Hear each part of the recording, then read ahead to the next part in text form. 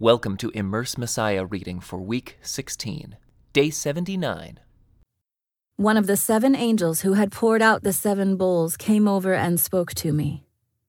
"Come with me," he said, "and I will show you the judgment that is going to come on the great prostitute who rules over many waters. The kings of the world have committed adultery with her, and the people who belong to this world have been made drunk by the wine of her immorality." So the angel took me in the spirit into the wilderness.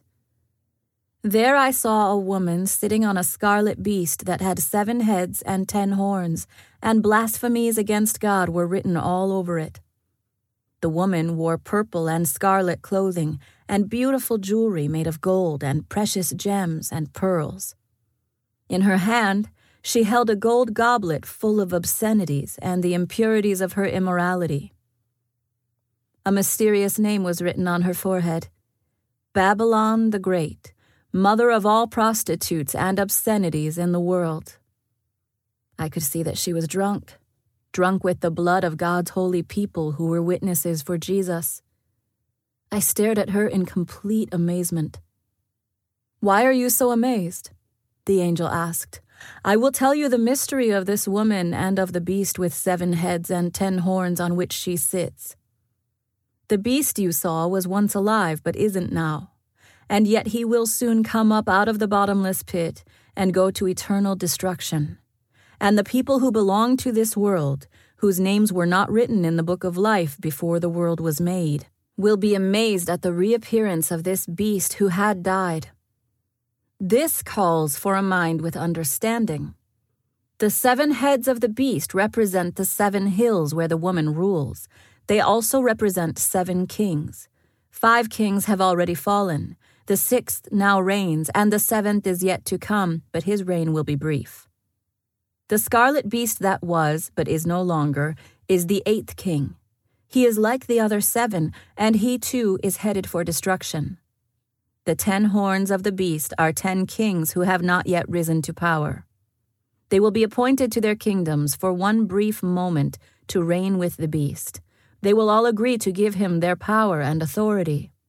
Together they will go to war against the Lamb, but the Lamb will defeat them because he is Lord of all lords and King of all kings, and his called and chosen and faithful ones will be with him.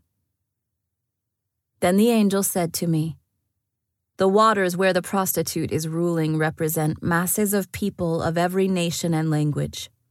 The scarlet beast and his 10 horns all hate the prostitute. They will strip her naked, eat her flesh, and burn her remains with fire. For God has put a plan into their minds, a plan that will carry out his purposes. They will agree to give their authority to the scarlet beast, and so the words of God will be fulfilled.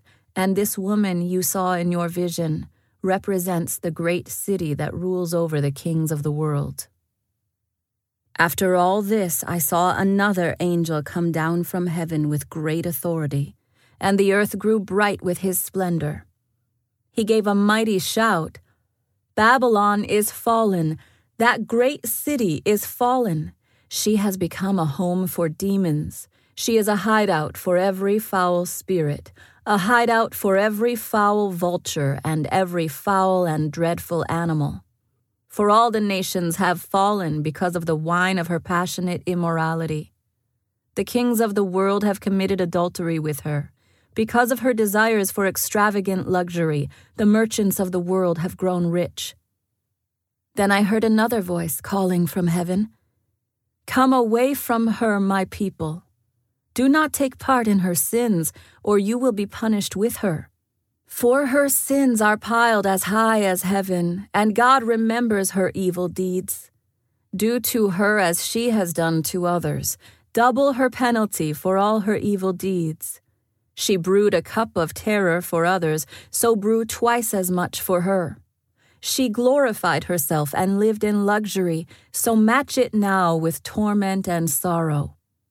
She boasted in her heart, 'I am queen on my throne. I am no helpless widow, and I have no reason to mourn.' Therefore, these plagues will overtake her in a single day, death and mourning and famine, She will be completely consumed by fire, for the Lord God who judges her is mighty. And the kings of the world who committed adultery with her and enjoyed her great luxury will mourn for her as they see the smoke rising from her charred remains. They will stand at a distance, terrified by her great torment. They will cry out, how terrible for you, O Babylon, you great city! In a single moment God's judgment came on you. The merchants of the world will weep and mourn for her, for there is no one left to buy their goods.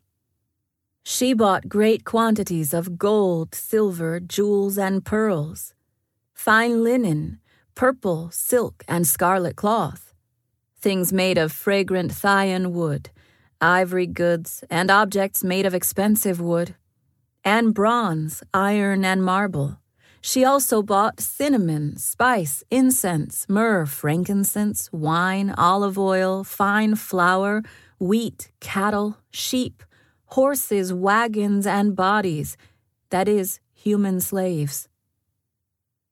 The fancy things you loved so much are gone, they cry. All your luxuries and splendor are gone forever, never to be yours again. The merchants who became wealthy by selling her these things will stand at a distance, terrified by her great torment. They will weep and cry out, how terrible for that great city! She was clothed in finest purple and scarlet linens, decked out with gold and precious stones and pearls. In a single moment, all the wealth of the city is gone. And all the captains of the merchant ships, and their passengers and sailors and crews will stand at a distance. They will cry out as they watch the smoke ascend, and they will say, where is there another city as great as this? And they will weep and throw dust on their heads to show their grief, and they will cry out, how terrible for that great city! The ship owners became wealthy by transporting her great wealth on the seas. In a single moment it is all gone. Rejoice over her fate, O heaven and people of God and apostles and prophets, for at last God has judged her for your sakes. Then a mighty angel picked up a boulder the size of a huge millstone. He threw it into the ocean and shouted, just like this, the great city Babylon will be thrown down with violence and will never be found again. The sound of harps, singers, flutes, and trumpets will never be heard in you again. No craftsmen and no trades will ever be found in you again. The sound of the mill will never be heard in you again. The light of a lamp will never shine in you again. The happy voices of brides and grooms will never be heard in you again. For your merchants were the greatest in the world, and you deceived the nations with your sorceries. In your streets flowed the blood of the prophets and of God's holy people, and the blood of people slaughtered all over the world. After this, I heard what sounded like a vast crowd in heaven shouting, praise the Lord! Salvation and glory and power belong to our God. His judgments are true and just. He has punished the great prostitute who corrupted the earth with her immorality. He has avenged the murder of his servants. And again their voices rang out, praise the Lord! The smoke from that city ascends forever and ever. Then the 24 elders and the 4 living beings fell down and worshipped God, who was sitting on the throne. They cried out, Amen. Praise the Lord. And from the throne came a voice that said, Praise our God, all his servants, all who fear him, from the least to the greatest. Then I heard again what sounded like the shout of a vast crowd, or the roar of mighty ocean waves, or the crash of loud thunder. Praise the Lord!